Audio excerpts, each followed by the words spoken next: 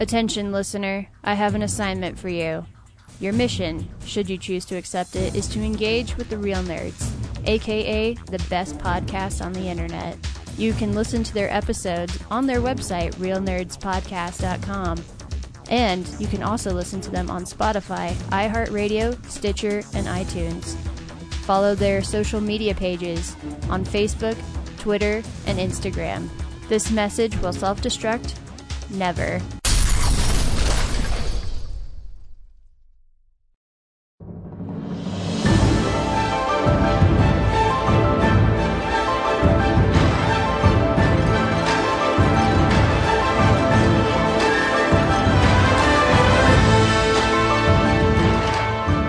This is Real Nerds Podcast, and for over 10 years, we have seen a new movie and podcasted our experience to the world. This week, we saw Shang-Chi and the Legend of the Ten Rings. Mm-hmm. Stay tuned till the end of the episode where we will recommend this film or not, play the trailer, and then spoil it. What's great about Marvel movies is there are spoilers. The whole thing is a spoiler. So stay tuned for that. We also talk about movies that you can get on Blu-ray, movies, news, real stuff, the REEL kind. You know what I'm saying, guys? Hashtag all the real stuff. Yeah. Something clever. And we also talk about stuff we have been watching that we think you might enjoy us talking about. Mm-hmm. How's everybody doing? Doing good. Should we tell everybody who we are? Because it's like every kid's comic book might be their first comic book. This might be some of these first real nerds. Nope, no one cares about you. But I really care about Brad and his amazing, sexy voice. This is Brad's voice. And we also are represented by women on this podcast, too. Zach? Oh my, you. Nice subversion there, Ryan. 1995 joke there. Booyah. Yeah. That hasn't aged at all, right? Right. No, we also have two filmmakers on our podcast. We have Brad and Zach, and then Corinne, you're part of the filmmaking crew now too. I am. I got to have my first official credit on the screen this week. It was pretty cool. Badass is what it was. You know what my favorite credit is? Executive dickhead. Ryan. If you watch our pod show, this is how immature Brad and I are. I told Brad that I'm the executive producer and it better show up on there. And he says, like, you're the executive dickhead. So on every episode, I'm executive some inappropriate word. We did manage to carry that joke into the Braveheart trailer too. Yep. Because wait, Brad, was it you who did the voiceover for the Braveheart trailer? I can't remember. Pretty sure it was me. Yeah. No, it was Henry. Oh yeah, that's right. It is Henry. He goes like, from executive dickhead Ryan Frost. Yep. That's how immature Brad and I are. We will still have potty jokes. Right, Brad? We're almost 40. I am 40. You are 40. Happy birthday. Yeah, Ryan, remember what I told you when I texted you about rewatching Duck Soup? If there's horse sexual content in Duck Soup, that means executive dickhead is not, it's not immaturity, it's classiness that has yet to take its true form. I'm really disappointed that I wasn't the first one to come up with sleeping with horses as a joke, so. Well, can you take solace in the fact that it's Harpo Marx doing it without words? A little. And then you brought words to it, you understand? True. I never thought of it that way. Yeah, exactly. All he had was a horn that honked. Hey, Brad, can we do something different for Around Town? Hey, film buddies, follow me around Denver.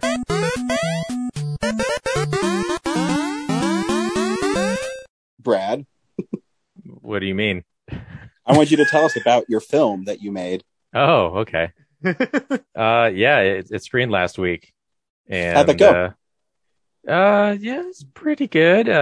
Really competitive block, so I'm a little nervous about our chances of making it to the best of, but will you tell me we had what... some really stiff competition. Yeah, there was like a buddy film about a guy and a guy who wears a horse mask. That was really funny. That was great. It was wonderful. There was like a children who do, or there was a dojo film, and then the kids quoted Ninja Turtles, which I was conflicted about. So obviously they got my vote. Yeah, that's a solid looking flick right there. Wait, Brad, you don't vote for yourself? You get three votes, and Oh, okay. I obviously. Oh, you get 3? I only voted once. I only voted once too. Holy crap, we get 3. No, that's good. You didn't give votes to the teams, but we did come in 5th in audience choice, so it still didn't help. Out of how many films? 10. Hey, you're half Middle as of the good pack. as every other one. No, Right in the middle. If I'd known that, I would have voted for the JoJo Dad one too, because I like that one a lot. But Well, that was the favorite of the room, so yeah, guess they didn't need my help. no, I thought the one they've that led was- everyone away by like 20 votes. Oh, really? I thought the one about the guy in the women's focus group was the winner. That was second place. Oh, okay. Yeah. It was leading whenever I voted. That one did make me laugh my ass off. We I were did like that. 1 point out of 4th and 3 points out of 3rd. So Dang. So, Brad, what was your film about? yeah, Justice Team is about 3 dysfunctional superheroes who have caused billions of dollars in damage while saving the city, and the mayor calls upon them to atone for that mess. I guess they have to come up with ways to recoup the money. And Nice. it's a bit of a brainstorming session that doesn't go well. It's the MCU movie I do want to see the most out of any MCU movie is assessing the monetary damage. Yeah, what if superheroes were financially liable for all their crap that they did? I mean, I guess the closest convergence on that idea we've had is Civil War, where William Hurt's just gone like the Avengers need to be modulated to shit.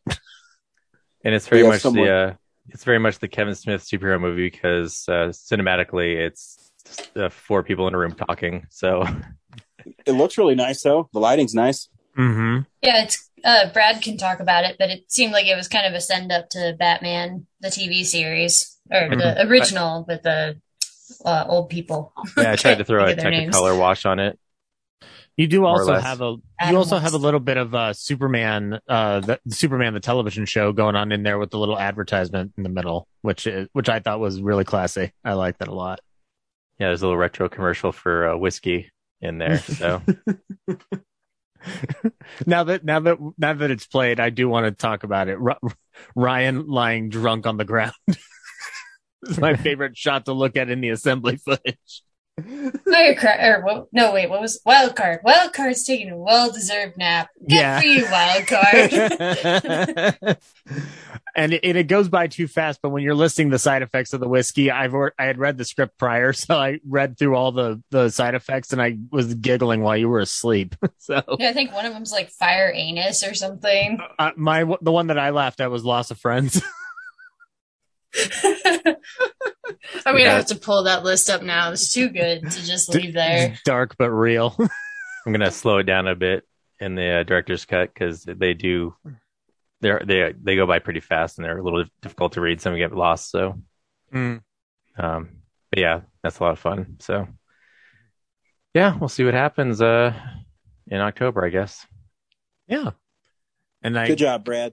Yeah, and thank you all for participating and helping with it. You're welcome. We almost didn't Ryan. make it. I had fun.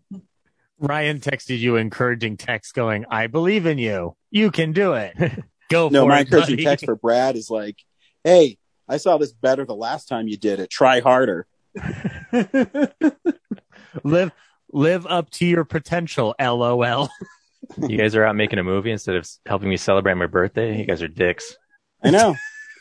I know. Fucking assholes. I'm the most Oh. important thing in the world. Guess not. I was texting Ryan before realizing it was his birthday, and then I sent a text late at night going like, oh my God, there's still time. Yeah, we partied at the Arvada Tavern without you, so there's some cool. partying going on. No, we know how much you love cocktails. Yeah, it's all right. As long as you guys have fun, It's all that matters. No one really celebrates my birthday. My wife actually did something for me this time, so I was a little surprised. But, I'm a middle child. No one cares. Oh. Now, I'm pretty sure the middle child is the favorite one in my family. Everybody gather around Are you the podcast. oldest, Corinne? I am. Of course I am. No, you're not. That's not true. The oldest is always the favorite. I'm definitely not the favorite of my mom's kids. Vouch for that. Ryan, I have not borne a grandchild from my parents, so I am not the favorite. So. True. You gotta get that going. One of these days. In the meantime, it's much more fun talking with you three knuckleheads. So, side note, I did pull up the list of side effects. The side effects may include fire breath, fire hands, fire anus, loss of sight, loss of hair, loss of job, loss of friends, loss of anus, death. I forgot about loss of anus. There's also a line in it, Brad, when he goes, when an idiot flushed his career down the toilet, see, I didn't watch the footage of that particular portion. So when he did would an idiot flush and pull out the card? I lost it. I loved it. We did a lot of different takes of that one. Yeah. And by we, I mean they did. I mainly went by the list that Eileen had put together because I wanted to get it done as quick as possible for you guys because I wasn't sure how long an assembly like that would take. But it's good training for next year in the event that in the event I need to be in that place again for the team. So. Well, I want to do another one in November, so maybe even sooner. So yeah, I know we need to talk about that afterward. So if I'm here, I'll help. Yeah. So that's my 48-hour weekend. Nice. What else is happening around town, my friend? I'm looking for gear that I lost. I got a couple light gels that have just gone missing. Like I have no idea how that's possible. And then, hey, next time you guys come over to my house, you should see my new lighting. It looks awesome. Really? Does it come in various different colors, Ryan? Yeah. What I did is I put these, I don't know if they're like this, clear color stuff, kind of like a film. Yeah. And if you put them on lights, they change the color. I just randomly found them in Denver and now they're in my house. That is such a lucky find. No way. And then, oh man, this other day, because I'm a real nerd. I was on the light rail and I saw this dude running and I was like, run, Forrest, run. What a sucker. Man, no one said that since 1994. Ryan, way to dig deep into pop culture minutia with an Academy Award winning film. Hey, that's what I do. How does it get deeper? Quiz show? What you should do is go to the 88 Drive-In where you can watch Candyman, Old, and Don't Breathe 2. Oh, nice. That's a cool lineup. And Triple bill horror. Eventually, the Holiday Twin will have a new lineup posted, which they don't right now. Some Teton film called Stoke the Fire. Looks like it's like a Warren Miller action sports thing going on all week. So,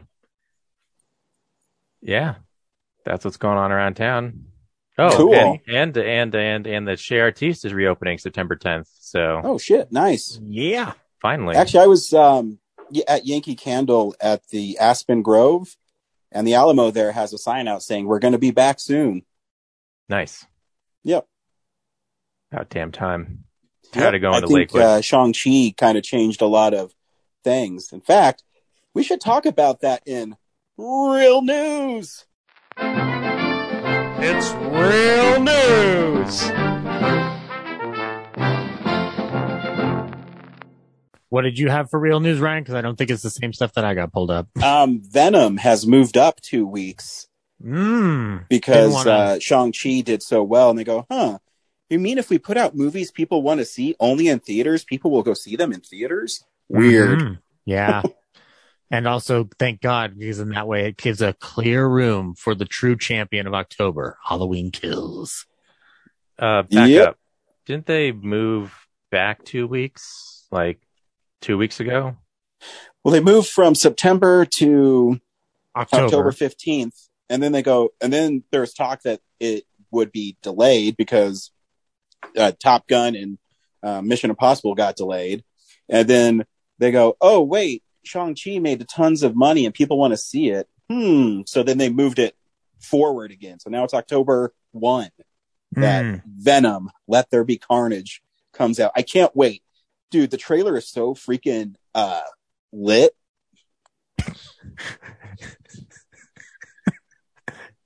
Is it the real shit, yo? Do I sound like someone whose Venom is their favorite character, you know? No, Ryan, man, Venom is like so off the chain. He's evil Spider-Man, but he's really not evil. You see, guys, he's what we call an anti-hero.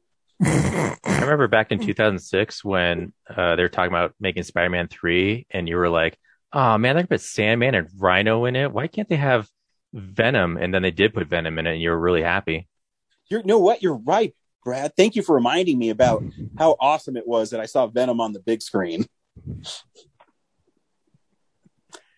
Even better is that they changed the story. It was the origin story a bit, to fit that universe. So yeah, it's great. Pretty excited. I mean, I would have much rather seen John Jameson come back with it, but we didn't see that. It just crash landed into Earth. Anyways, this is all to say, watch Halloween Kills on October 15th and make it the #1 movie of October. Thank you and good night. I think that's going to be Dune. I think Dune's a hard sell. Halloween Kills is not hard to sell. Halloween Kills is not hard to sell. You see, Corinne, we met him 15 years ago. We were told there was nothing left. No conscience, no reason, not even the most rudimentary sense of life or death, good or evil, right or wrong. I'm just saying, Dune has a giant ensemble cast, like with Jason Momoa and Oscar Isaac and Timothée Chalamet. Like everybody who's a fan of any of those people is going to go see it. Plus anybody who's a fan of Dune is going to go see it. Plus people who are just generally curious like me are going to go see it. So there's a lot of people. I think they're going to have a pretty good draw. Yeah, they've also got a huge budget to carry in order to get part 2 greenlit, which I'm very confident they will, because Denis Villeneuve is really, really talented as a director that I will trust him on any journey. Halloween Kills is going to make its money back no matter what. It's gotten really, really good reviews coming out of Venice or whatever the film festival was. Is it really, really good reviews, or is it look spectacular and the story's muddled? That's what I read. I read that it was like the best film in a generation. They were comparing it to The Lord of the Rings. Who wrote that? Someone on Twitter? It was a bunch of people on Twitter. That doesn't sound like a critic review. I don't know. I guess it screened at a film festival somewhere. So it did. I think it was people. It wasn't just like random Twitter people. It was like actual like film critics or somebody. Anywho, should I move on to other news, guys? No. Sure. Wow. Thanks, Corinne. You know what? Just for that, I'm going to start off with a horror story. Hey, Ryan, you like Guillermo del Toro, right? I do. Do you like when Guillermo del Toro gets to basically have carte blanche to create anything he would like to create? Yes. All right. Get ready for Guillermo del Toro's Cabinet of Curiosities, a new horror anthology coming through the courtesy of Netflix.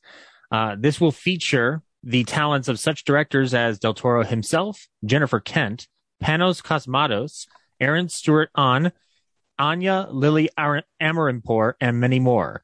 And there's a bunch of people attached to this, such as F. Murray Abraham, Luke Roberts, Tim Blake Nelson, Crispin Glover, Ben Barnes, Peter Weller, Mika Watkins, David Hewlett, and many more. So look out for Cabinet of Curiosities from Guillermo del Toro coming very soon.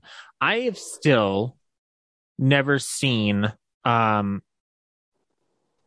I thinking of the? I think I'm thinking of the wrong director. I think is Anna Lily Amaripour the director of A Girl Walks Alone at Night? I don't know. Oh, I don't know. I thought you'd seen that for some reason. Anyway, I guess I'll have to dig deeper into this. Meanwhile, let's move on. In additional horror news, Bela Lugosi, the noted star of Dracula and Plan 9 from Outer Space, The Black Cat, all those wonderful films that you all remember that your grandfather told you about, is getting a comic book based off of the life of his life story called Lugosi, The Rise and Fall of Hollywood's Dracula. And there's some really cool artwork attached to it from Karen Shadmi. It looks pretty interesting. I like the idea of them creating a comic book out of Bela Lugosi's life. Gives some context to people who might want to read it in a black and white art scheme. I'll send you these pictures, Ryan. They look pretty cool.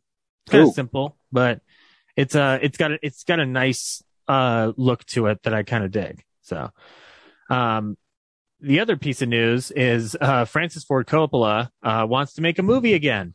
He's been wanting to make a movie for a long time now called Megalopolis. It's a script that he penned back in the 80s, but Coppola didn't think it was ready to make it until 2001.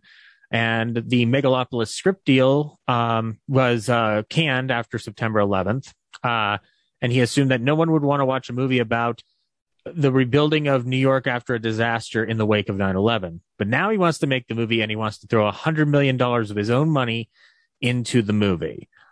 So good for him. I guess it's the other route that Martin Scorsese himself could have probably taken, but I guess Francis Ford Coppola has access to more money because of different business ventures he's been involved in over the years. I don't know. I'm curious to see if this turns into another Apocalypse Now situation where everything kind of spirals out of control, or if it just ends up becoming a pretty interesting final product from Coppola, because he's he's getting up in years. It's not like he's got much longer to be around, but I don't know. Ryan, you're not a big Coppola guy, so how do you feel about wanting to see something like that? No, I don't mind Francis Ford Coppola. I mean, hey, if you have the money and you want to follow your passion project, I say do it. There's a couple of names mentioned here for potential stars: Oscar Isaac, Forrest Whitaker, Cate Blanchett, Joan Voight, Zendaya, Michelle Pfeiffer, and Jessica Lange. He's looking to work with all of them. And he's also looking to reunite with James Caan from The Godfather. This will be interesting. Let's see if he gets to make that movie. I'm curious about it myself. And the last real big piece of news that I have just came off the wire today. We lost Michael K. Williams today, who was Omar on The Wire and Chalky White on Boardwalk Empire.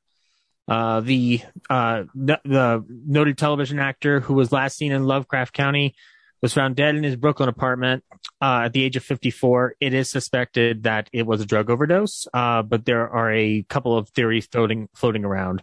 As of now, as of press time, the cause of death has not been immediately revealed, as the city medical examiner is still studying the situation. But it is said that this is actually like really like depressing to read today. But his rep, Mariana Shafran, said, "It's with deep sorrow that the family announces the passing of Emmy-nominated actor Michael Kenneth Williams. They ask for your privacy while grieving this unsurmountable loss." He was also in other shows like The Sopranos, Law and Order. And, you know, like, I mean, I don't know. Am I the only one here who watched either The Wire or Boardwalk Empire? Yep. I guess so. Wow, that sucks. You guys should watch good television. Anyway. Don't tell me what to do. I tried to watch The Wire, and I'm like, man, this show's boring. I think you'd like Boardwalk Empire. I think you'd get a kick out of it, Ryan. It's 4 seasons. It's 5 seasons long, and it takes place in Atlantic City in the 20s. Lots of fun. But yeah, there's been a lot of outpouring of love for Omar. I loved Boardwalk Empire in college, and his performance as Chalky White, who is an African-American gangster in the midst of all the prohibition madness going on in the 20s. There is something about what he is doing in that role that is just, you can't take your eyes off of him anytime he is on the screen. He is commanding an entire room that consists of people like Steve Buscemi, Michael Stolbarg, Shea Wiggum, and Michael Shannon. Like, anytime you have him placed firmly in the middle of that setting, he is dominating. He is kicking everybody's ass metaphorically from the acting game. And in season 4, he gets like this huge, bigger arc to deal with, because he's kind of treated as a side character for the first 3 seasons. And then in season 4, he actually gets an expansion. It's like really cool. It's a terrible shame. I really hope it isn't from a drug overdose, but if it is, I guess it's no different than anytime this happens, is just to reach out to people and hope people get help when it comes to that stuff. But yeah, other than that, that's news. I have a quick follow-up on the Dune thing. This is from the Hollywood. Can't talk. The Hollywood Reporter. Dune received an 8-minute standing ovation at the Venice Film Festival, including praise from Best Picture winner Chloe Zhao, who rushed through the aisles to meet director Denis Villeneuve, shouting, "Fantastic!" And it already has an 85% on Rotten Tomatoes. 86% out of 35 reviews. That's pretty good. But since Right when do on. Italians know anything about film? Yeah. Unless there's like spaghetti in it. And that's news. They must have loved Luca then. You know, Ryan, we're not getting invited to the Venice International Film Festival now. You realize that, right? Oh, man. But I love gelato. But Ryan, you're not going to get a Golden Lion now. Fuck. Movies come out on Blu-ray. Sometimes we'll get them. This is what's coming out. DVD releases and Blu-rays. Ryan, you posted something to me earlier about we are getting another Tex Avery collection, right? Well, Yeah. in the meantime, how would you like Woody Woodpecker the Screwball collection? It's coming to my house. There you go. Cartoons spanning from 1941 to 1972 featuring Woody Woodpecker, the Walter Lantz creation voiced by Mel Blanc. You can pick that up on Blu-ray if you so wish. You can also pick up this. Is this the release date for Zack Snyder's Justice League? Or is it Yes. just a re-release? Wow. Okay. Well, you can pick up the Snyder Cut. If you so choose to engage in the 4-hour, you can get a steelbook or a traditional release, or you Nope. can get a Blu-ray version. What? The steelbook for Best Buy Steelbook has mysteriously vanished from the site. So It's still here on Blu-ray.com. it is not on the website. Gotcha. Well, okay. Trust me, I've been trying to acquire it.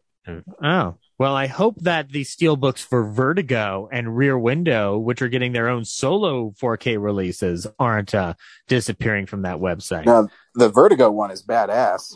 Mm-hmm. I like the Rear Window one because it's pretty much the theatrical poster. And it has a clear shot of Grace Kelly, who is the secret hero of Rear Window. Fun fact, she's the actual hero of that movie, guys. And also, Ryan, Yes. think we're just going to have to sit outside with a bottle of scotch and wait it out while we watch The Thing in 4K. Yeah. Now, this is from Universal Studios. This is not coming from Scream Factory, which kind of sucks. But the Steelbook is really cool. It's pretty dang horrifying. I like it. I am going to probably pick it up, even though I already have the Scream Factory Collector's Edition, which is the best way to actually buy that piece.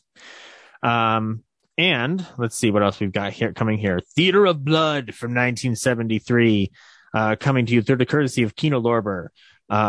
It's got a guy holding out a skull, and that skull's got 2 daggers in its eye holes. So I actually have a version of that when Twilight Time went out of business. They had a huge sale, so I got the Twilight Time version of that. I wish I had jumped on that sale when it happened, because I probably would have been able to get Moby Dick on Blu-ray, and I'll never be able to get it now, which sucks. That and Jane Eyre. But cool. Well, now I can at least get Theater of Blood courtesy of Kino Lorber, if that ends up being since that's the case. Wait, I heard Jane Eyre. Somebody summoned me. What happened? Well, it's the version of Jane Eyre with Orson Welles, which makes it clearly the best version of Jane Eyre. Oh, no, Yes. not the best. It's a good one, but not the best. No, you don't understand. It has a gentleman in there who made a film that was up to a certain point one of the highest rated review movies of all time. So clearly, it's the best. No, I'm just kidding. Any version you like is the best version, guys.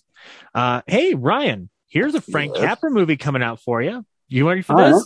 State of the Union from 1948, coming to you through the courtesy of Universal Studios Blu-ray. I have never seen this movie. It has Spencer Tracy, Katharine Hepburn, Angela Lansbury, Van Johnson, and Adolphe Menjou. Kay Thorndike loves Grant Matthews and helps him become Republican nominee for president. The party machine begins to worry as Grant begins to speak for himself. At an important dinner with his wife, Mary condemns corrupt politicians, and Grant learns to speak out even more boldly. Interesting. And at 95 minutes, how they're going to handle that, I don't know. We'll have to stay tuned for State of the Union. And I think this is one of the big releases, although it comes with the caveat that I wish there were 2 more movies in this collection. Is you can get Star Trek, the original 4-movie collection on 4K. This consists of Star Trek: The Motion Picture, Star Trek II: The Wrath of Khan, Star Trek III: The Search for Spock, and Star Trek IV: The Voyage Home. So you do not get any Final Frontier or Undiscovered Country, which Brad and I have talked about it on this show before. We're not particularly thrilled that we're not getting a 4K version of Undiscovered Country, but I'm going to still pick this up because I want to see what they did to clean up Motion Picture. Because it just feels like the version that we have is not super wonderful. I don't know, Brad, are you going to pick it up anyway, or? I'm really torn because I don't have money, but also, when people didn't pick up the last round of Star Trek stuff, they canceled the DS9 restoration. So, I really want 6 to come out, so I guess I'll have to play their game.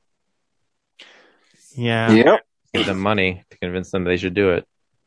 Gotcha. Well, I'll be picking it up if it helps the cause. Also, coming to you through the courtesy of Universal Studios re-releases is a series of Deanna Durbin movies. Why is this important? Well, Deanna Durbin was one of the many figures that had to save Universal from financial ruin during the 30s, 40s, and or 50s before MCA finally bought out that entire company. That you can get Can't Help Singing from 1944, For the Love of Mary from 1948, Because of Him from 1946, and Something in the Wind from 1947. So yeah, pick up some Deanna Durbin in your life. Have some fun with that. And that is Blu-rays. Cool. We watch shit throughout the week. In a segment I call What We've Been Watching. So, yeah, this is the stuff we've been watching. Corinne, what'd you watch this week? Well, not too much. I guess we'll get to What If later. But I've been rewatching 30 Rock because it's back on Netflix, so I won't talk about it too much just because I've said enough on here before. Great show. Everybody check it out. And then I also finished watching The Daily Life of the Immortal King, which was the series I talked about last episode. It's I forget the term for it, but it's basically like the Chinese version of anime. Very well done. It's a quick, 13 episode series, and it's about a teenager who has superpowers basically, and he's trying to keep them under wraps from all of his schoolmates. So it's pretty fun. And then I binge watched a similar series, kind of in the same style, and it's called Heaven Official's Blessing, and it's about this. I don't think demigod is the right word, but it's like the Western equivalent of a demigod. Like he's in heaven. He's in like the heavenly court. He's like a court official or something. But he's kind of looked down on as like the black sheep of the court. So he's sent to Earth to go do some shit. Like, hey, you need to fulfill these people's prayers. And so he shows up and he encounters this ghost king who's kind of like his boyfriend. It's just really weird. But it was kind of fun. Just, I don't know. I kind of got sucked into like the story and the characters and the world. It's very immersive, and everything kind of comes back in on itself there at the end, but it's also like really complex and like strung out. And by the end, I think we spent 3 episodes at the end of the series where everybody's just like in this pit talking to each other of like, you killed all these people. I hate you. Here's what happened 30 years ago. And it's just kind of goes on and on for a while, but it was kind of a fun show to binge watch, I guess. So, is this a live action show, Corinne? No. It's like Chinese anime. I forget. There's a term for it, but I forget what it is. China-may? No, I think it starts with a G. I'll have to look it up. But Heaven Official's Blessing, the animation for it is just beautiful. And I mean, I don't know about the voice acting. I think they do a good enough job because they're all speaking in Chinese, or Mandarin, I should say. But they have English subtitles. I think it's called pretty fun. I think it's called Donghua. Donghua? Yeah, Gonghua. Yeah, that sounds right. Yeah. So, Heaven Official's Blessing, it's on Netflix if anyone's interested. And Brad, you can jump in here, but I watched the latest episode of Ted Lasso, and it's oh boy, they are just kind of double downing on a lot of things and certain characters making not so great choices. So if anybody cares, spoilers for season 2 of Ted Lasso. So if you don't want spoilers, skip ahead like 5 minutes, okay? 3, 2, 1. Okay, Nate. Wait. Corinne, how can I skip forward on my own podcast? I don't know, just take your headphones off or something. We're just Why do you have to spoil stuff? Why do you have to spoil stuff? I at least gave people a warning. Yeah, you don't have to spoil stuff. Because we need to talk about it in depth, okay? Brad, jump in here. No, Brad, don't you do it, Brad. Don't you put that on me, Bricky Bobby. Don't you put that evil on me. Oh my gosh, why you have to quote Talladega Night? You know that's my weakness. No, Brad, I was binge watching most of season 2 yesterday with a friend who hadn't caught up yet. And so just going back and watching older episodes and seeing the progression of Nate's like assholery is just like, so like they were building to that the whole time. It did not come out of left field like we might have thought. It's just so frustrating because you're like, Nate, you sweet cinnamon roll, what have you done? And also that moment where Sam and Rebecca bumped into each other, I about had a heart attack. I'm like, I cannot see those two together at all. It's just not like in that way, you know. They're very nice work colleagues, but I don't want them together. Oh, it's so weird. I don't know. Ugh. Seems like they have a connection through text. Well, yeah, but I think once they know who each other is, it's going to be awkward. Because she's like, what, 20, 30 years older than him. And she owns the team he plays for. And her goddaughter has a crush on him. It's just very strange. He play forever. You know, he's probably got like 5-6 years in him with the team. Oh. Do you think she's going to wait around for 5 or 6 years? I don't know. Unless he transferred to another team. Even then, that would still be weird. Like, oh yeah, I'm dating the owner of like one of our rival teams. So weird. Ugh. Don't like it. I honestly expected them to get more into the therapy sessions between Ted and Dr. Fieldstone. I felt like, yeah, I guess it made sense. Like, yeah, he's not immediately comfortable with therapy. Like that part was realistic for me, but I wanted more of like, okay, let's actually like go into like what caused the panic attack and what is at the root of the problem there? Because like I have my theories, but I want to hear the show, you know, tell me if I'm right or wrong. You know what I mean? Yeah, they're drawing it out because it's only half an hour and they got so many other storylines to cram in there. So yeah, I understand them not tackling that right away. For a guy who's been tepid about even going, you know, it's it was nice to see him kind of break down that barrier. Be like, oh yeah, that it does make sense. And I thought there was a real missed opportunity that we never had any follow up between Ted and Rebecca. That yeah, she left him a voicemail saying like, oh, I'm really worried for you. Hope you're okay. I just need your, you know, help with all this stuff.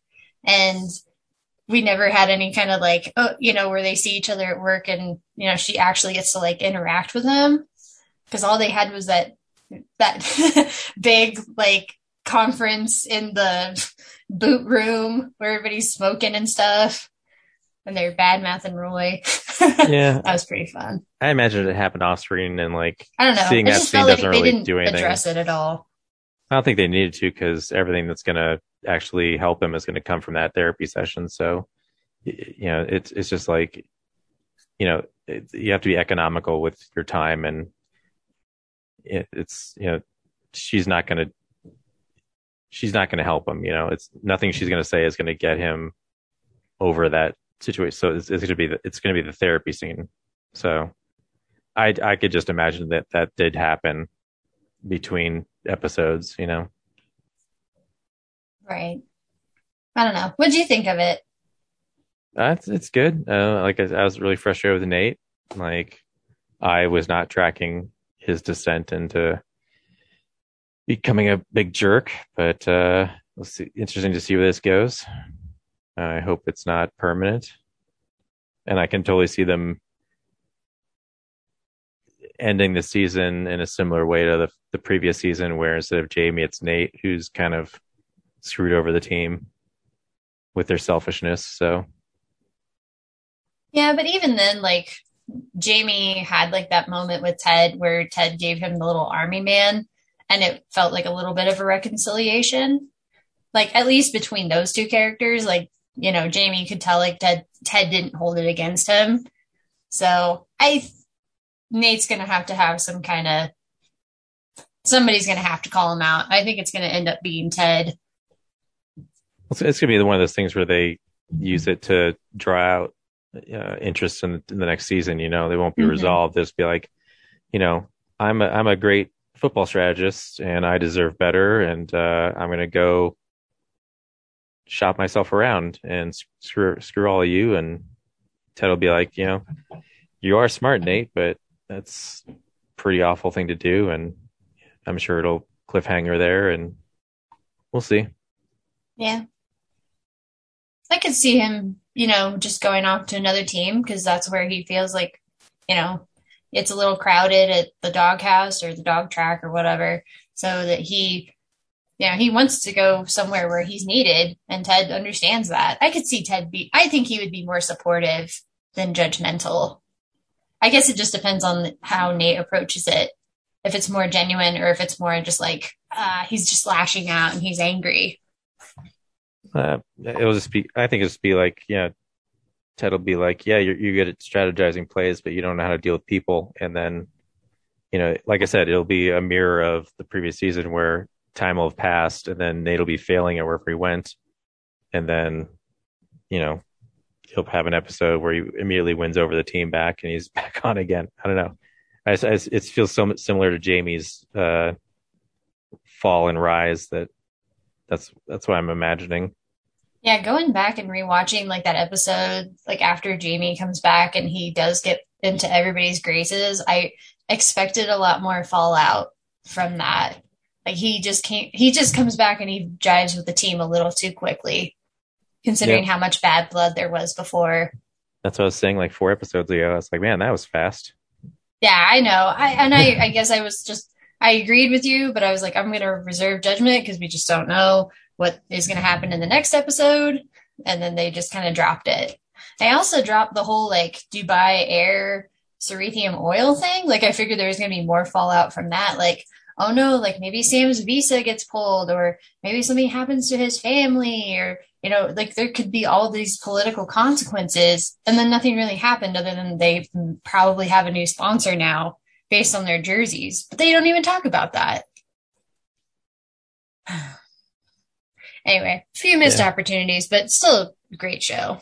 Yeah, it seems like every setup for drama turns into not drama, which is fascinating. Mm-hmm. Anyway, what else have you been watching, Brad? Ryan, is it okay if I go? See, Brad understands it's my show. Brad, please continue. Yeah, not much else. I've been digging into the deepest parts of Disney Plus, where I watched some old Disney stuff, starting with Honey, I Blew Up the Kid. Oh man, I haven't seen that in forever. I always remember it being kind of creepy. You mean Honey, I Shrunk the Kids? No, the sequel, I Blew Up the Kid. Where it's they have a giant baby running around. I thought the sequel was Honey, We Shrunk Ourselves. Nope, that's the third one. Oh, I didn't see the second one then. Yeah, it was in 1992. I haven't seen it since the theater. All I remember is the giant baby walking through Las Vegas, and it's interesting. It weaves between like the first special effects scene. I was like, man, this green screen does not hold up at all. And then immediately after that, there's a really fantastic sequence of, the baby's not fully blown up yet. So it's about as tall as it can be in the house, and the adults are like chasing it around. And it's really well done and convincing. And then it, like later in the movie, it goes back to being like, oh, this is a bad green screen composite with the kid, like the kids. And then I guess Kerry Russell is the older son's love interest in the movie. So she just pops up in there.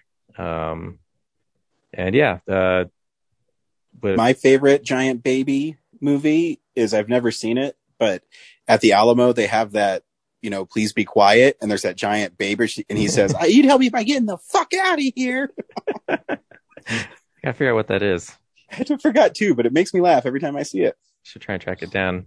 Bobby, I want you to meet my colleague, Dr. Hamilton. And I'd like you to get the fuck out of here. It's all Get out of here. Get out of my room.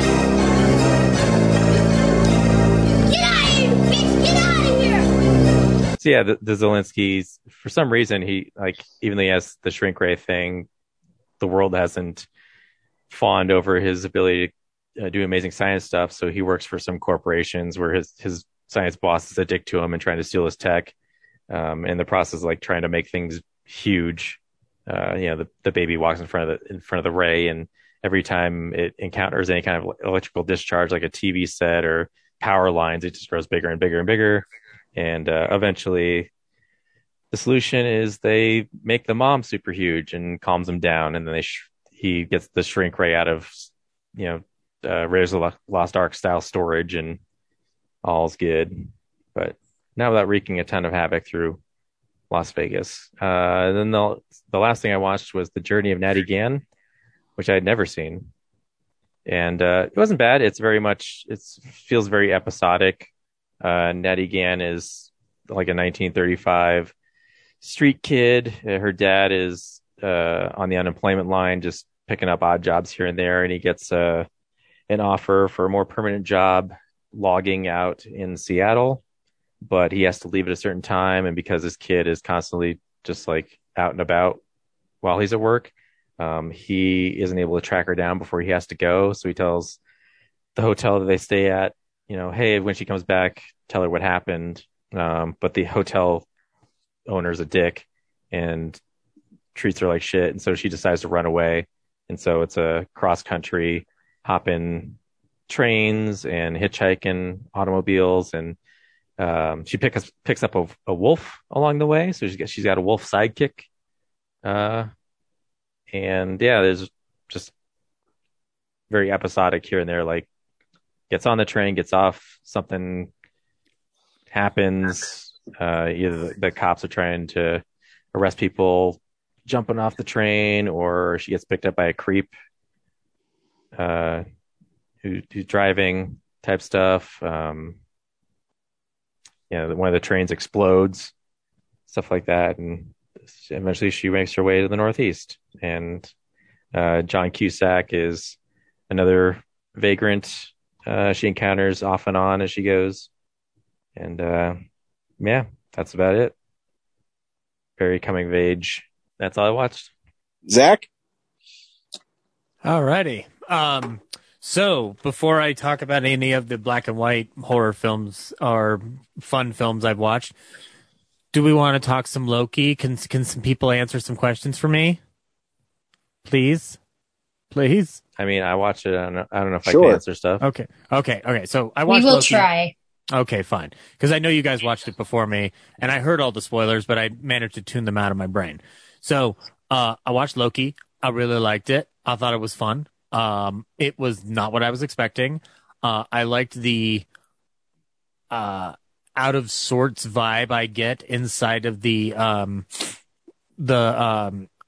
The TVA, yeah. I'm sorry, I was trying to remember the acronym there. The TVA's offices where they've got theremins roaming around in that score, and it just feels all off kilter. Just feels like nothing should be running that efficient as a bureaucracy. Tara Strong as that time clock that talks Miss Minutes. Yes, Miss Minutes, who, in my opinion, is the most dastardly villain of the MCU, hands down, because she has an attitude by the end of this series, or this season. But I thought it was interesting as they kicked it off, because I watched this all the way through today. After getting out of Shang-Chi, I was like, I need another Marvel thing. I'm going to watch something. So I watched Loki, and I loved the way it started. And I guess I wasn't sure after episode 1 what to expect, because episode 1, I kind of understood, okay, I'm at least going to get some form of emotional conclusion for Loki in terms of how that first timeline exists. But watching him watch the footage of his life of what his life is supposed to be, I was just floored by them giving that kind of breathing room to let Tom Hiddleston as an actor perform and have an actual crisis about like what is his involvement in the world of the MCU, like what is his purpose there, like what in the world does it matter if he's the ruler of anything? And then it becomes this nice time cop show for an episode before they start going into the whole realm of Sylvie and the other Lokis, and everything starts to unfold. So I guess my big question is, does this mean that Kang the Conqueror is out in terms of a overall grand planned MCU villain for New Avengers? Or is it just one? Are we dealing with one of many? And I guess my second question is, does this breaking off of the multiverse mean that this is prerequisite watching before No Way Home? I'm confused because this show came out earlier. It made it seem like Sylvie was the catalyst for the multiverse, but after watching the No Way Home trailer, it looks like Doctor Strange is the catalyst for the multiverse. So I'm confused myself. And even Wanda with the Darkhold a little bit. Oh yeah, forgot about that. And I haven't they all shatter the multiverse at the same time. Okay, so I haven't seen WandaVision yet, but I'm just that's fine. I guess it's not that big a spoiler if I'm already this far deep into MCU television. Loki 2 months ago. You know what? Shut up. Not everybody gets to Marvel stuff right away. Sometimes we have classy black and white movies to watch. But anyway, my point being is that because I watched the Spider-Man No Way Home trailer in the theater prior to Shang-Chi, and because he's breaking up the timeline for Spidey, I'm assuming that's what the Conqueror is, or He Who Remains is looking at out the window as he's asking Loki and Sylvie to make a decision. Doctor Strange isn't breaking up the multiverse for Spider-Man. He's casting a spell so people forget who Spider-Man is. Mm-hmm. And the multiverse is all haywire because of what Loki and Sylvie did. Okay. So then that does mean Loki is prerequisite viewing then. Yeah, because the way, I mean, and even so Doctor Strange the Kang you see at the end of Loki is just a version of Kang. Okay. So it's I'm interested how they're going to do this because Kang is a really convoluted villain. I was looking into his background. It sounds like he's like a really beloved villain, but he's got like 500 different versions of himself or something. Yeah. So with him, you have to just read. I'd call them essential. I can send you some essential Kang stories if you want to read them. I'm curious now. Yeah. Look them up because there's so many. And he's one of those characters where it's, oh, now this is a different version of Kang. So is one of them his sister Kodos? Hello. Not everyone works. But yeah, no, what Sylvie did is still the catalyst for the multiverse. And my guess is Spider-Man having his identity wiped is just a part of it. It's a part of the story. And then he has to fix something. I mean, there's way more to the Spider-Man movie, I'm guessing. It's like Doctor Strange is blaming Spider-Man for messing up his spell, but it's probably that multiverse unlocking that he doesn't know did it yet. Yeah, exactly. Something along the lines of that. Okay. Then I guess that kind of clears up some small thoughts in my head. But yeah, apart from that, I loved Owen Wilson as Mobius. Owen Wilson's awesome in that. He is wonderful in it. When they pruned him, I was like, oh no, please don't tell me he's out for the rest of the series. And then no, he comes back into the pruning world and whatnot. Richard E. Grant casting that illusion spell that makes it look like the Wizard of Oz palace before he fucking gets chomped up by that smoke god is awesome. I love the fact that they point out, I mean, I'm sure this is comic book canon where Loki was an alligator at one point. Otherwise, why even have it? Maybe. I don't know. But I just do love the question of why is, I somehow see myself as a version of an alligator, which surprisingly isn't throwing me off. And the guy who's playing He Who Remains, there's this wonderful shot, which makes perfect sense since we haven't had time within the entire series up until this point, where they're really sticking on that one medium shot, then pushing into that close up of him, and then they pull it back as he's going through the realization that he has realized, oh, this is the point where I can't predict any further what's going to happen. Like, I was like, that's one of those instances where I do go like, see, you can't tell me that Marvel properties can't be cinema, because that's a cinematic move right there, based on an actor and not based off of a special effect. And it was like very masterfully done. It shows that Kate Herron has like a unique way of presenting the story she wants to tell as a director. So yeah, I really enjoyed it. I'm looking forward to seeing what they do further with this story, because obviously we're getting that season 2. But like, I liked the vibe of it. I liked sitting in that world. It felt off, and I liked the score. I liked the theremin music.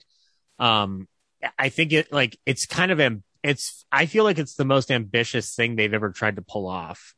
And now granted, I haven't seen WandaVision yet, and I've heard that goes into some trippy places too, but just the idea of trying to tackle multiverse and timelines from that particular angle, like, my brain was fried by the end of watching it before getting online to talk about Shang-Chi with you guys.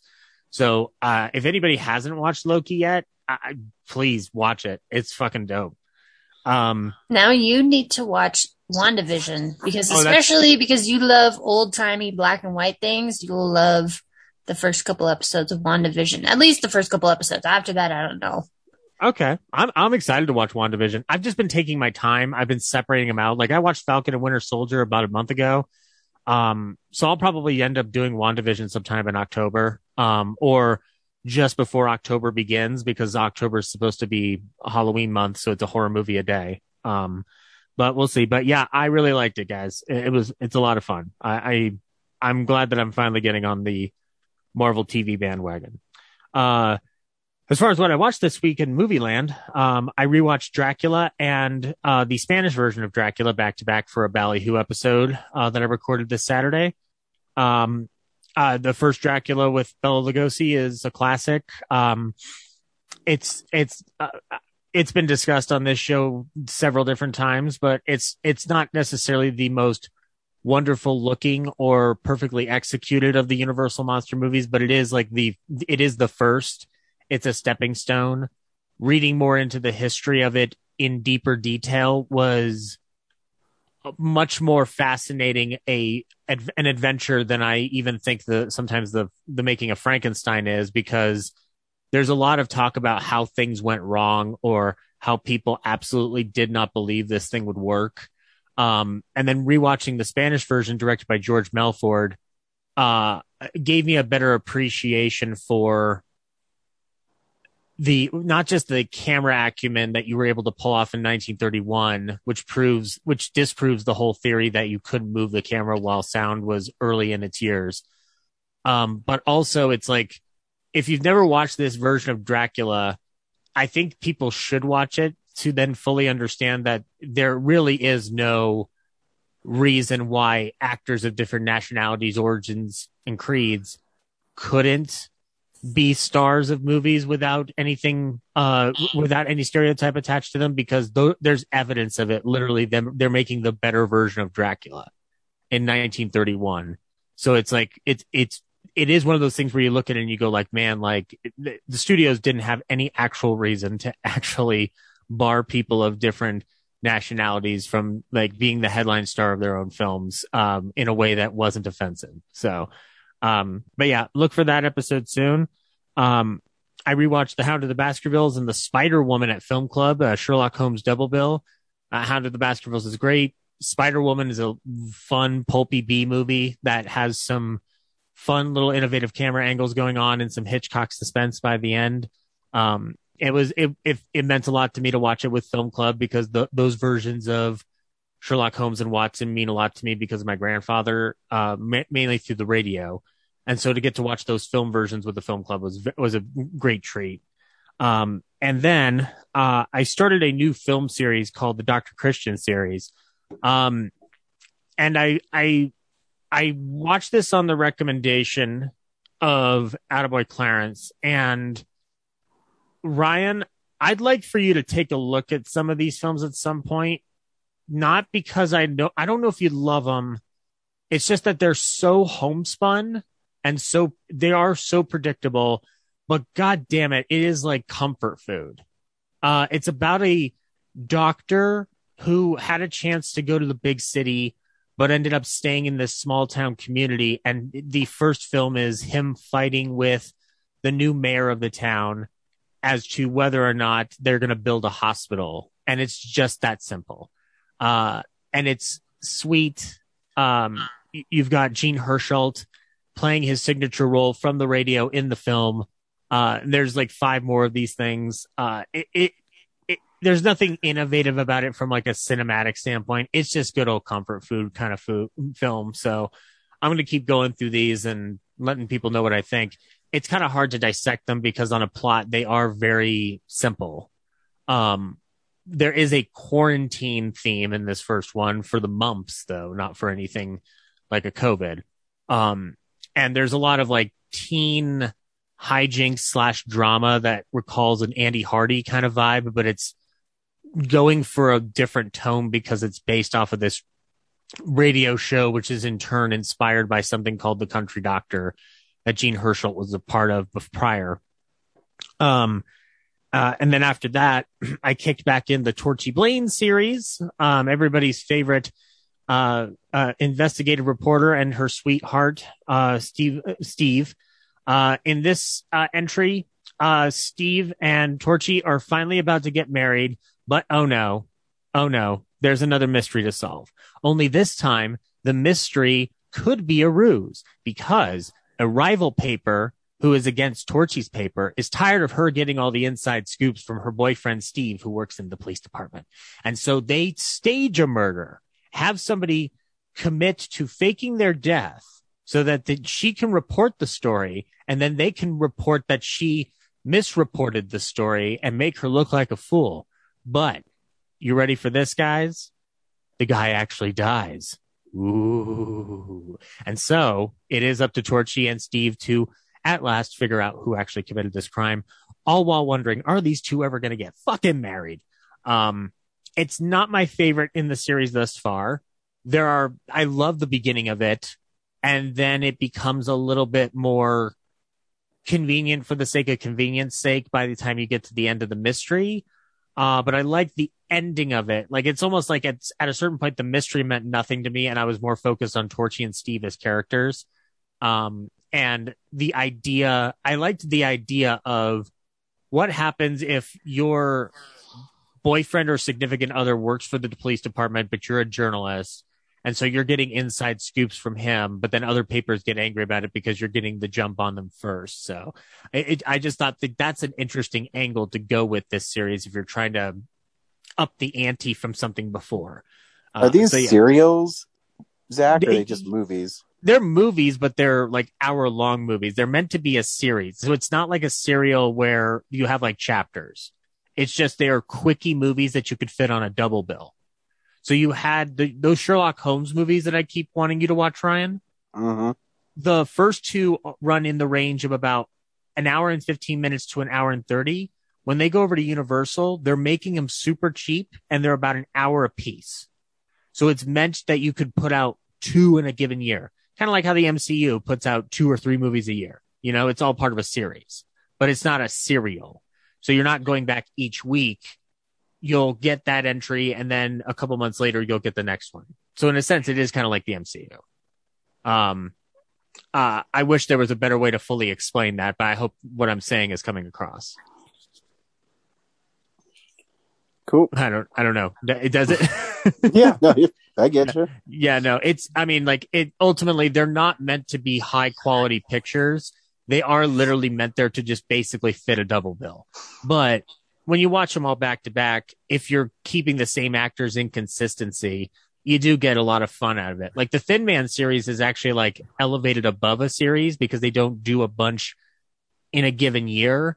But by a certain point, the Thin Man series ends up becoming about the same caliber or attention span as some of those series. But you have William Powell and Myrna Loy and Skippy. So you've got something that's elevated above the budget for any of those other ones. And it's also MGM. They're generally going to throw as much money into a project as they can to make it as good as possible. So yeah. And one of the last things that I watched was I sat down and rewatched for the first time in a long time The Big Broadcast of 1937 with Jack Benny, Burns and Allen, a very young Ray Milland, and Martha Ray. And the movie is about as memorable as I remembered it. There's fun moments. The story's not that great. Jack is relegated to a broadcaster slash suave guy slash con man kind of mixture of all three. He gets fun moments with George and Gracie. He gets interesting moments with Ray Milland in a pre-Oscar world for Milland. And he does show a lot of the potential that he has as an actor in it. I'm going to be going back through it again and kind of taking notes, but I think it's very clear that that picture in particular, along with College Holiday, which is within the same time frame of release, are really trying to sell Jack as kind of like a relatable hero or some kind of like relatable comic lead, but he's not responsible for getting all the big laughs. And it just feels like the combination doesn't work. And a lot of this is stuff that I'm trying to dissect for my own reasons and purposes, but there is something fun about the theme of that movie because it is all about radio, made around the time when radio was super popular.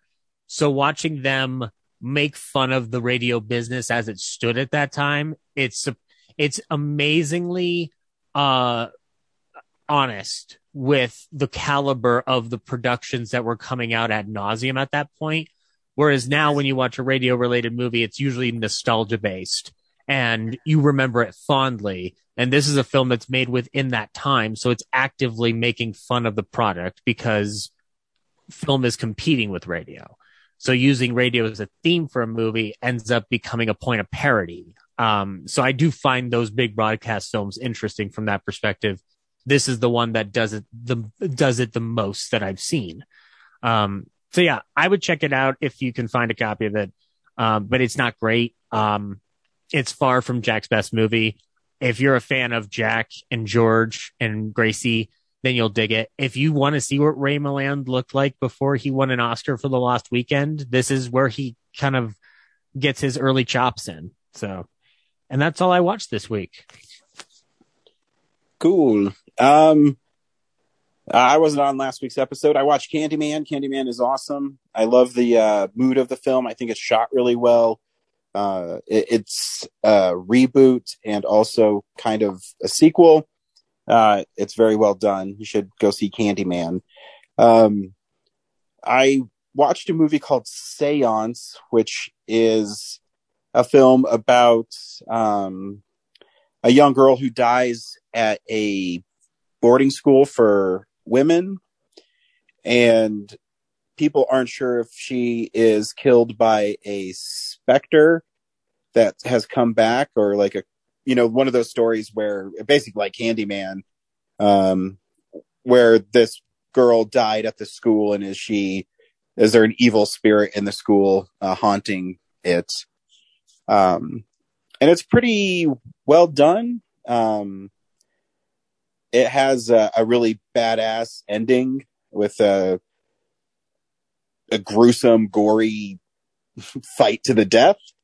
So yeah, it's kind of a slow burn at the beginning, and then as the story picks up, it gets pretty interesting. If you've seen a lot of horror films, especially with seances, going all the way back to The Uninvited, you probably know where this film is headed, but it's still pretty fun to watch, and it's super gory. So That's always a treat for me. Because a lot of these seance or ghost stories, a lot of them are PG-13, so they kind of hold back on the terror. Where sometimes I just want them to go balls deep in terror. And the only other thing I watched is the sequel to Scorpion's Revenge.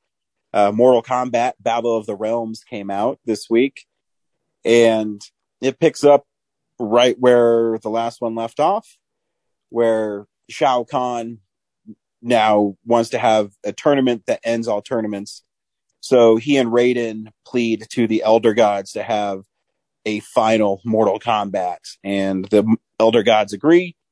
And so the stage is set for a Mortal Kombat in Outworld, and all the fighters fight. It's really gory. It doesn't have quite the same stakes as Scorpion's Revenge, because of all the characters in Mortal Kombat, Scorpion's story is really the most interesting, and his rivalry with Sub-Zero. The first one, Bihan. And this sequel seems like it's more a fan service, which I'm cool with. I mean, they have a lot of characters in it that I really like, and they kind of continue that anime style, and I mean the deaths in it are really gruesome, and there's a couple in it that are pretty shocking, and it's really cool that they in the commentary and one of the special features. So if you do get this film, make sure you watch the film before you see the special features. I don't know how many people watch special features first, but they do go into pretty big spoiler territories in the special features. There's some shocking deaths, and they talk about how the game studio behind Mortal Kombat was all for whatever they wanted to do. Is if it served the purpose of the story and they killed a main character, they're okay with it. So it's pretty cool that they allowed them to do it. And the voice cast is great. Joel McHale as Johnny Cage is great. Yeah, I was going to ask you, did they bring most of the voice cast back? It's all the same people. I went and did some digging around this film, and they actually made them back to back. So they didn't announce them back to back, but they made them back to back. Overall, would you say it's better or worse than the first film? I wouldn't say worse. It's not as good. Just because, like I said, there's emotional weight to Scorpion's journey that you can't replicate. And this one's more about, like I said, this one is, hey, here's a quick setup for this fight scene, and then it's back to fatalities and stuff. But like I said, there is some shocking things in it. But yeah, I still think Scorpion's Revenge is a tad better. Just because, like I said, the story, I always think it's pretty heart-wrenching, Scorpion's family being killed and his quest for vengeance for it. Does Raiden get to do anything cool? Yeah, he does. I would tell you what he does, but I don't want to spoil the film for you. It does get a little silly at the end, but whatever. It's cool. It went in a way I didn't think it was going to go. So I think that's okay. Sometimes as a filmmaker, on such a well-known property, you got to take chances, and sometimes they work, sometimes they don't. Side note, do we want to talk about What If at all? Yeah, I could talk about What If. Brad, did you watch it? I have been, and also falling asleep during them, so I'm not really into them right now. I thought the last two were actually pretty good. The one previous was him being a serial killer, and this one was really kind of it was a great really dark episode. It was a great episode, but it was a downer because The premise is what if Doctor Strange didn't lose his hands, but he lost his heart? And the heart is a metaphor for his Rachel McAdams character, Christine, dying. And so when she dies, he uses the time stone to try to change that night. And every time he changes it, she still ends up dying.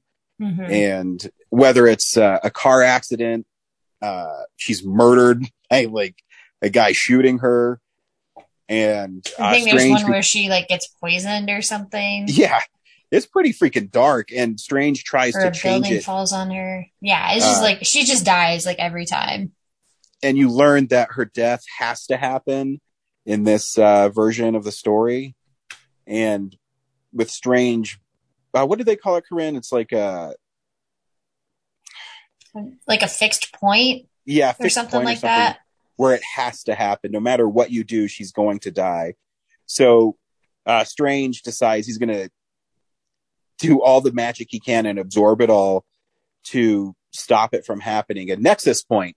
And he, for centuries, stays in this library of spells and learns the spell and kind of absorb other beings and basically absorb their power so that he has the ability to break the nexus point and to save her. Yeah. And in doing so, he ends up basically like collapsing the entire timeline or universe or whatever. And she dies. He ends the world. It was a pretty heavy episode. Oh, also he has to fight himself. Yeah. Cool. I think it's probably the strongest episode so far. Just because what it dealt with, and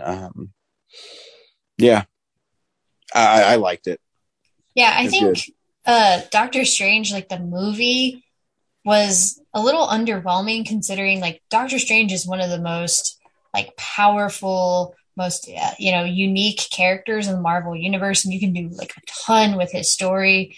And when you saw the movie, it was just mostly like people doing the little sling rings and like, I mean, yeah, the mirror dimension's cool, but it's just pretty generic, I think, for what they could have done. But this, it's like we got to see like everything that, or at least more of what Doctor Strange is capable of, and seeing more of that universe. And it was really cool. I liked it. Yeah. Also, I made the joke on social media. I'm like, he's yelling Christine so much, he might as well be the Phantom of the Opera. I mean, he's got a cool cape. Anybody? No? Okay. Yeah. Phantom of the Opera. Good stuff. I got it. It was funny. But yeah, I'm interested. This week's episode is the Marvel Zombies, so I'm interested. Oh my God! Marvel you killed zombies? Zombie Thanos. He's a zombie. Yeah. There's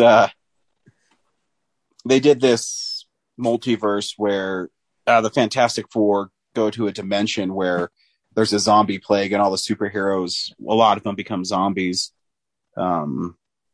It's really interesting. The covers were great. There's what's his name? Arthur Syndom, something like that. He would take iconic Marvel covers and zombify them. So they looked really cool, and they're all painted. If you do a Google search, if you do Marvel zombie covers, they're pretty great. Yeah, should be fun. That's what we watched this week. This week, we returned to the theaters to see Shang-Chi. Brad, do you recommend The Legend of the Ten Rings? Oh man, I have to go first. Yeah, it's fine. I wasn't blown away by it. It has some funny stuff in it, and the actual physical hand-to-hand fights are pretty impressive, but it's mired in a lot of CGI, and it very much feels like a movie that is shot under COVID protocols.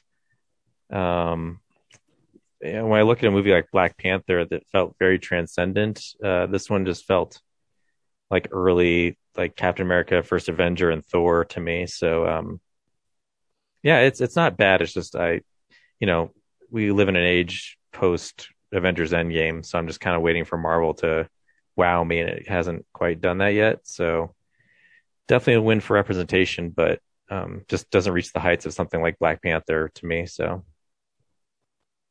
Corinne? Yeah, I actually saw it twice this weekend. I liked it both times. I think it has rewatch value, and I liked it more than Brad. Apparently, I wouldn't say it's like Black Panther level, but it's definitely approaching it. I think something I was telling my friends earlier when they were saying like, "Oh, should I go see it? Is it any good?" And I said, I think Marvel has figured out that they don't have to have a joke every 5 minutes for you or every 5 seconds for you to stay invested. And especially in the third act, I really felt like, they could let the emotional, really like heavy moments land. And we didn't have to like undercut everything with a joke. Like, yeah, there are like 2 jokes in the last, like, this 15-minute, like, grand battle or whatever. And yeah, the fight scenes are all really impressive. There's like an opening bit that I was immediately hooked, and I was like, okay, I want to see the rest of this story. I think the music is, nobody's talked about that a lot, but the music is fantastic, and I'll get into it more once we get into spoilers. But I really like these characters. I like this section of the universe and getting to know more about it. There are a couple of gripes I have, but they're relatively minor. And it's overall, I think, a really strong movie and a really good origin story for a hero we haven't seen yet. Zach? Of the 2 MCU films we have gotten this year, this is the best one. Yes, you should go see this movie. I really fucking like this movie a lot. I love what Corinne said about not needing a joke every 5 minutes, because this film allows its own legend to grow and breathe. I did not watch a trailer going into this movie, so that might have helped with my ability to just be wowed over by it. There are several sequences in this movie that blew my hair back, regardless of CGI being involved or not, because of the way they're handling camera work. But also, we'll talk about it after the trailer, but Simu Liu and Awkwafina are so damn good in this movie that their chemistry kicks off the movie in a way that I think is essential to getting to love these characters pretty quick and following them through the end of the journey. I only have one real gripe with the movie, but it's not enough for me to not give it a 5-star review. I really like this movie a lot. And it's one of those MCU films that I watch where I'm like, this could easily make my top 10 by the end of the year, so long as like there's nothing else that can really squeeze it out. So yeah, I do recommend people go check out Shang-Chi. Yeah, no, I love this movie. I just had a lot of fun watching it, and Corinne's right. The music in it is really great. I really got into the music in one of the first fight scenes when he's on the bus. I thought it was just groovy. Yeah, definitely go see it. I mean, with Marvel movies, you're probably already invested in the universe, so see it to continue the journey through the MCU. Here's a trailer for Shang-Chi and the Legend of the Ten Rings. Throughout my life, the Ten Rings gave our family power. If you want them to be yours one day, you have to show me you are strong enough to carry them.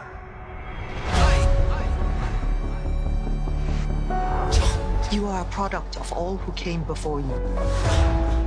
The legacy of your family. You are your mother. And whether you like it or not, you are also your father.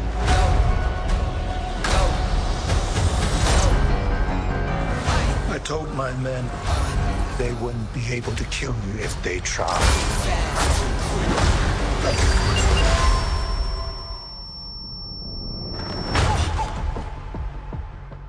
Glad I was right. You're just a criminal who murders people. Be careful how you speak to me, boy. I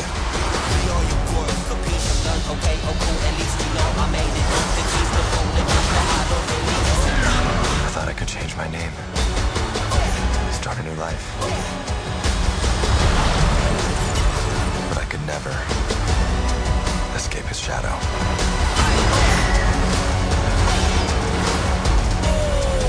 My son, you can't run from your past.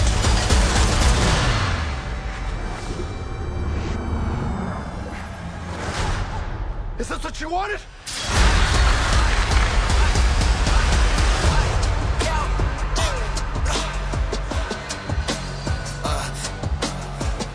You got this. Thank you.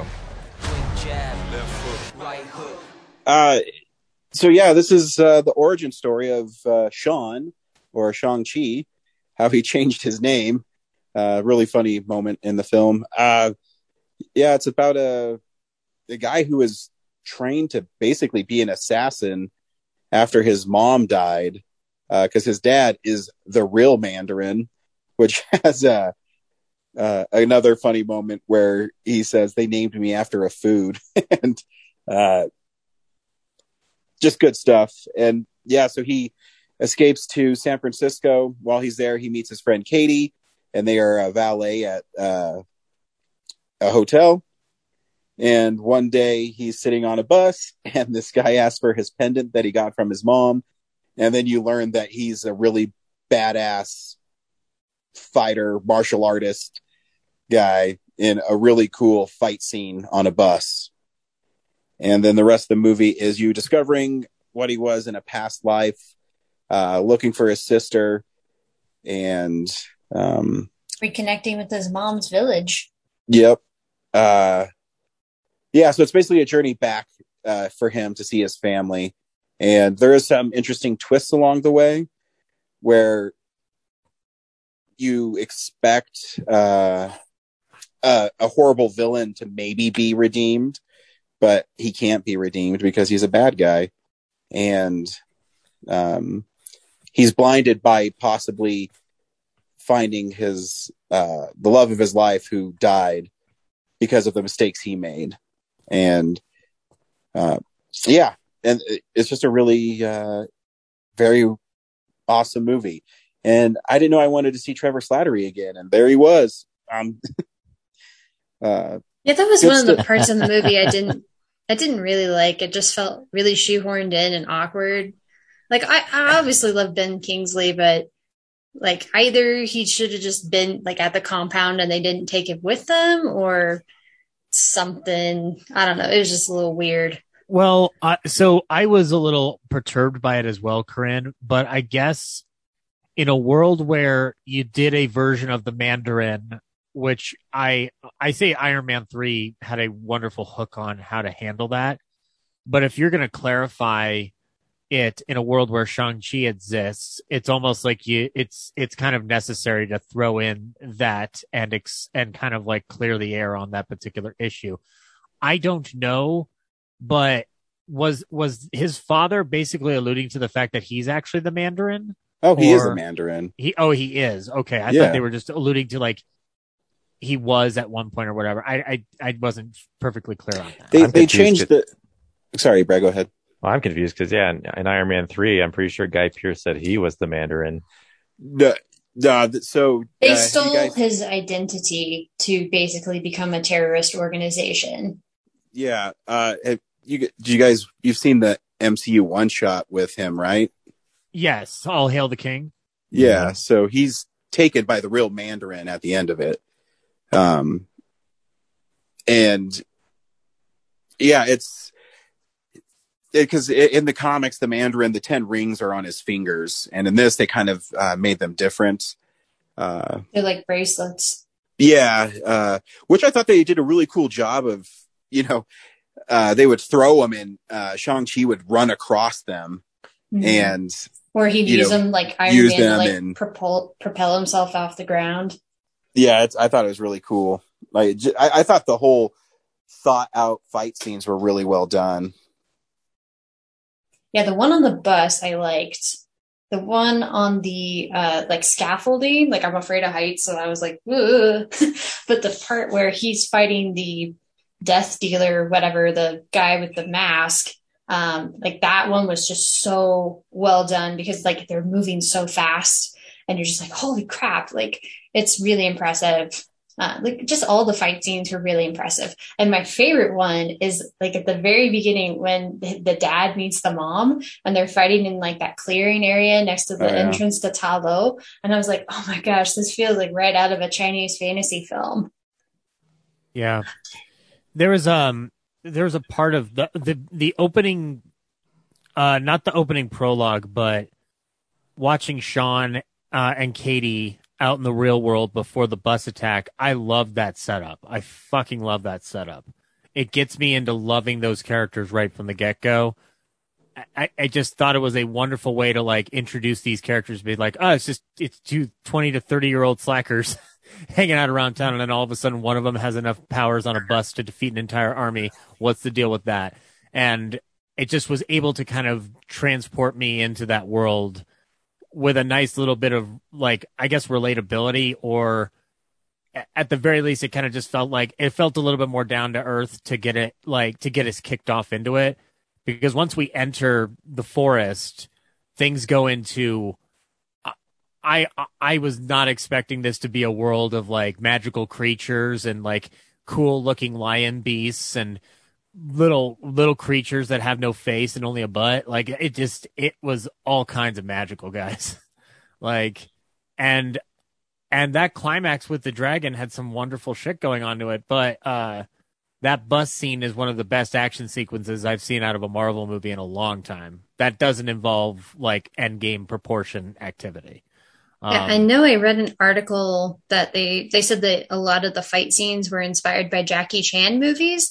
And that one specifically felt very much like a Jackie Chan one, especially the moment where he's like using his jacket to like, you know, fight them. And then the moment where he sits down next to the lady and he kind of waves at her like, oh, sorry. Hi, how's it going? Yeah, no, it genuinely shows in that regard. And it's just a fun ride. Like, I mean, it's kind of like how Ryan kind of points to a lot of these films when he talks about them, is sometimes you just want to have fun. And I appreciated that this was fun, taken very austerely, but also not knowing when to not get too up its own mythology and just embrace the fact that you are introducing this new world to people. Like, this is one of the better origin story movies I've seen come out in a while as well. I just appreciated that I had never heard of Shang-Chi in the Marvel Universe until this movie was announced. And so going in blank, I feel like was the best possible way I could get introduced to this and not have any expectations up my sleeve. And Simu Liu is fantastic in it. I love seeing Benedict Wong running around. That was fantastic as well. Zhu Zhiling, his sister, I think that's how you pronounce her name. I was curious what her end credit teaser meant, but her character arc overall is pretty damn wonderful as well. And the fact that she started this entire fight club after she ran away from her dad, I'm like, that's fucking cool. Right on. Didn't think you'd go this far. And yeah, the Trevor Slattery thing is fine. I don't like hate it. I wish there was a better way to have introduced him into it, because it did feel a little bit out of left field, except for the fact that his father clearly does stay upfront about the he gives the whole Mandarin speech. So I guess it's fine. I think it just took me aback when I first saw it. So I'm just not, I've let it pass me at this point. But yeah, Ryan, do you know much about Shang-Chi and what that end credit sequence ends up meaning? Which one? I'm sorry. The second one, the one after everything, where the one where his sister takes over the 10 rings. As far as comic goes, I don't know. I think it might be a later comic. I only know of Shang-Chi. I don't really read his comics. He would pop up in Spider-Man and Marvel Team Up every once in a while. So that's my only really exposure to him. I'm pretty sure his only superpower is he's the best kung fu guy in the world. like, So he doesn't even have the 10 rings in the comics? no. Yeah, because they have a mature magazine that they did like Vampire Tales, but they call it the Deadly Hands of Kung Fu. Deadly Hands. Give me a second. I can't remember it right now. But yeah, I never really read his stuff. I mean, I'm interested now. Mm-hmm. I just wonder if his sister, like, what's her deal? Like, is she going to become a villain and kind of take up where her father left off? Or is she going to kind of do her own thing? Or is she going to use the 10 rings for good? Yeah, so he was in a magazine called The Deadly Hands of Kung Fu. And yeah, his one power was he was really great at, his subtitle is Master of Kung Fu. And he's actually really an early Marvel character. He's 1973. So yeah. I know that they, leading up to the movie, there was a lot of press going around about how the origins of Shang-Chi was like kind of racist, and that was something that in developing the movie, they had to kind of work around that and like do their own thing and be respectful to the culture and everything like that. So, I mean, admittedly, I'm a white person, but I thought they did a good job. It felt very rich and textured. Yeah, I think that was important for the actors in it. I mean, he's made a pretty big. They made a pretty big deal of it, you know. Mm-hmm. Looking at a early cover for Master of Kung Fu, yeah, they had some work to do to kind of move past the whole him being son of Fu Manchu deal here. Yeah, but yeah, no, I mean, like I can't speak to like in that similar boat that Corinne is. Like, I don't know I don't know exactly how to judge, like, if it's absolutely hitting the mark the way it needs to, but like, I never felt a sense of disrespect necessarily. What entranced me about the film is that a lot of things in my brain where my mind goes to those places kind of shut off because I was just entranced by those characters and the actors portraying them, that I was just like, I'm just in the world right now. I'm not even thinking about that particular angle until I walked out of the theater and realized, oh my God, this is like one of the first all Asian led comic book movies ever made. This is fantastic. So I guess like one of the film's strengths is that it does allow me to escape in the same way that most MCU films do. And that there wasn't an overwhelming burden within that spectrum. It's similar to Black Panther. Like Black Panther, I felt the power, but that's because the themes of that movie are tying directly into that. And I think Shang-Chi is not really going for the same territory as Black Panther. I think it's going for a different angle, and I think it succeeds at it, which is building a mythology that is relatively unknown to people within within outside of Marvel fandom. Because people will know who Black Panther is, but I don't think they know right off the bat who Shang-Chi is. And honestly, it felt similar to when I first saw Iron Man. I did not know much about Iron Man going into the first Iron Man. So my expectations were at a nominal level to where I just opened myself up to what the movie gave to me. And Shang-Chi does the same thing for me. Hey, Brad, you've been quiet. You weren't as big a fan. Explain. Yeah, I don't know. I think the biggest thing for me was I just wasn't into the story itself. Like, this crime boss who falls for this mystical woman who also falls for him back, and like she dies off screen, and he resorts to his old ways, and his children are separated from him, and like them being dragged back to him. I don't know. It just wasn't like, oh, this didn't do much for me. And then a lot of the fantasy elements were very arbitrary. There's a lot of times that they're like, oh, okay, well, there's this thing. I guess it doesn't need to be explained. I can just roll with it. And then there's a lot of just scenes of exposition. A lot of characters just passively learning things instead of discovering anything, I thought. And then the end, in the first post-credit sequence, why is Banner back to being human? I thought he was permanently blended with the Hulk. Yeah, I wondered that too. That was confusing. And then that scene really didn't like, I guess I'm still waiting for like, how does this fit into the larger picture? And I don't feel like this movie did that. I mean, it doesn't have to, but my appetite for the MCU is like, I'm waiting to figure out like what all this is like, what are we driving towards? Cause like I said, this just feels like, this could have come out in 2011 with Thor and Captain America and it had a similar impact. So, it's not bad. It's like, there's a lot of fun parts. Like I love the Trevor Slattery return. Some of the fantasy like creatures were great. Wasn't too convinced with the evolving forest thing, but, and yeah, like, that scaffolding, fight sequence is cool, but it's also like, I remember that from Rush Hour 2 and they did it without CGI, I guess, for the most part. It's 2001. I doubt they're using any really, but, yeah, like, it's not terrible. It's just like, I guess I'm trying to not expect more while expecting more. So, well, I think that's always going to be a problem with Marvel movies until we get the bigger picture, because Endgame is, it's the real nerd's favorite film out of our 500 episodes.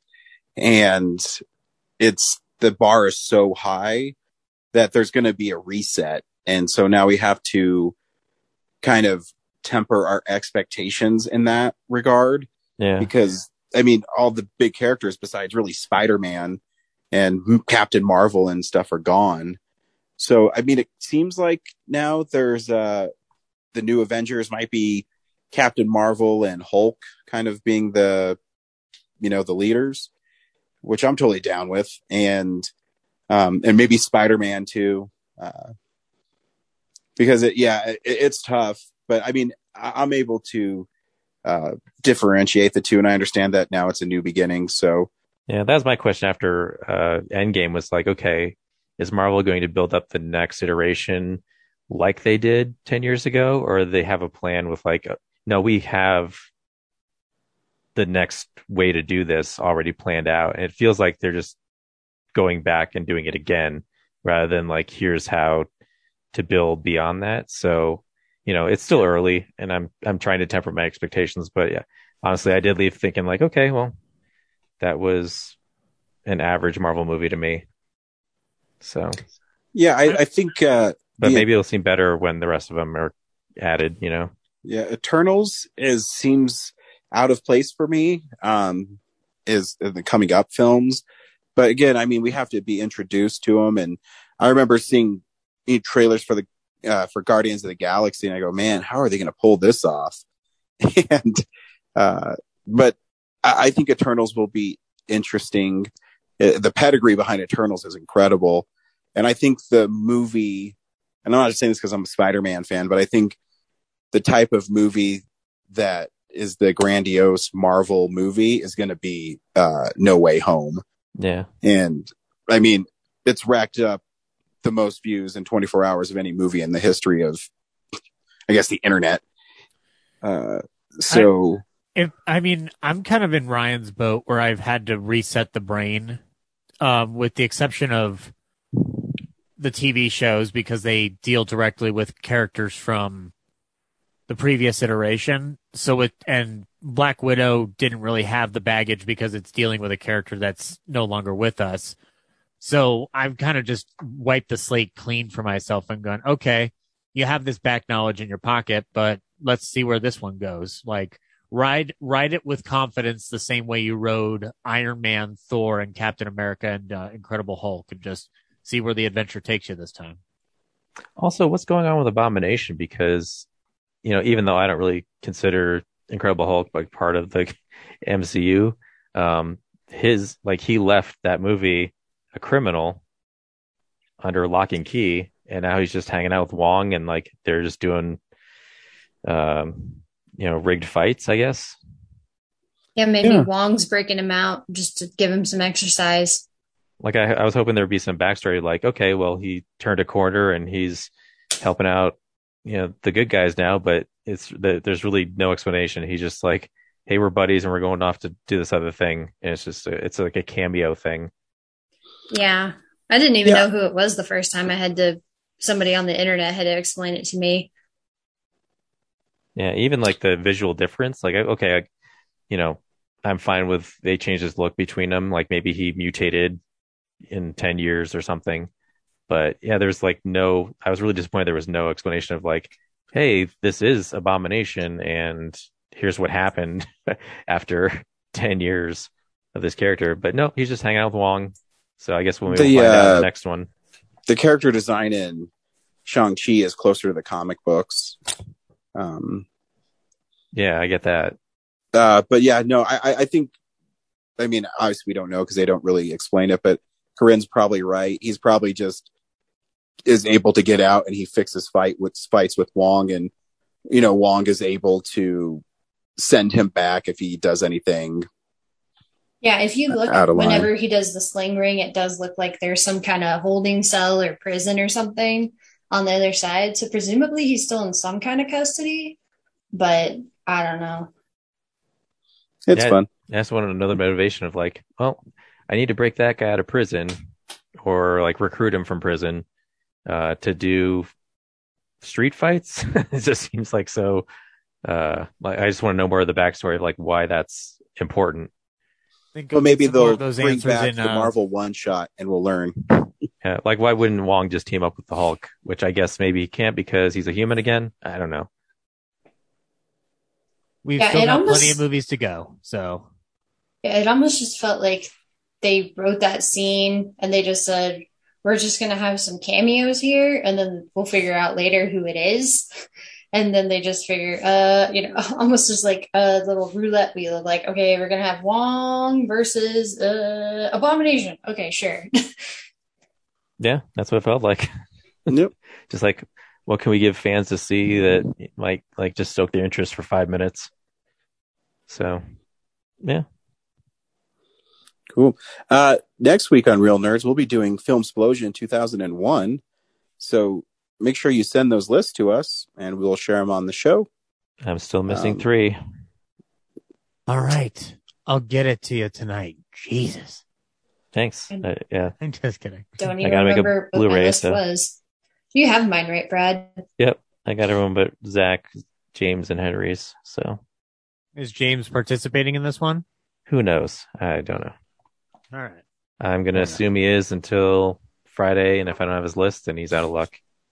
There you go. Yep. We'll just do it that way. And maybe Zach Bynes will be on. Yeah. Oh, yeah. Bringing back on Zach Bynes.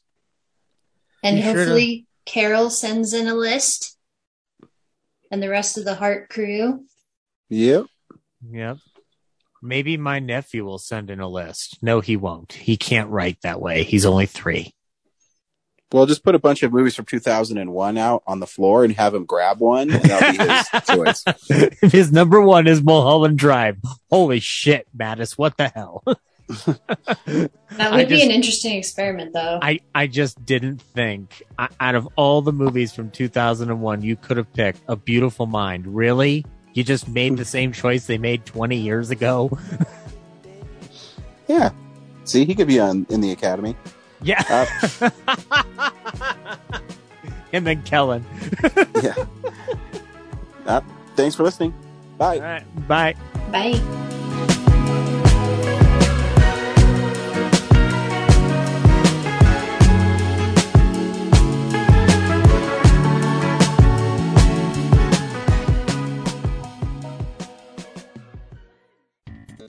Thank you for listening to this episode of Real Nerds Podcast.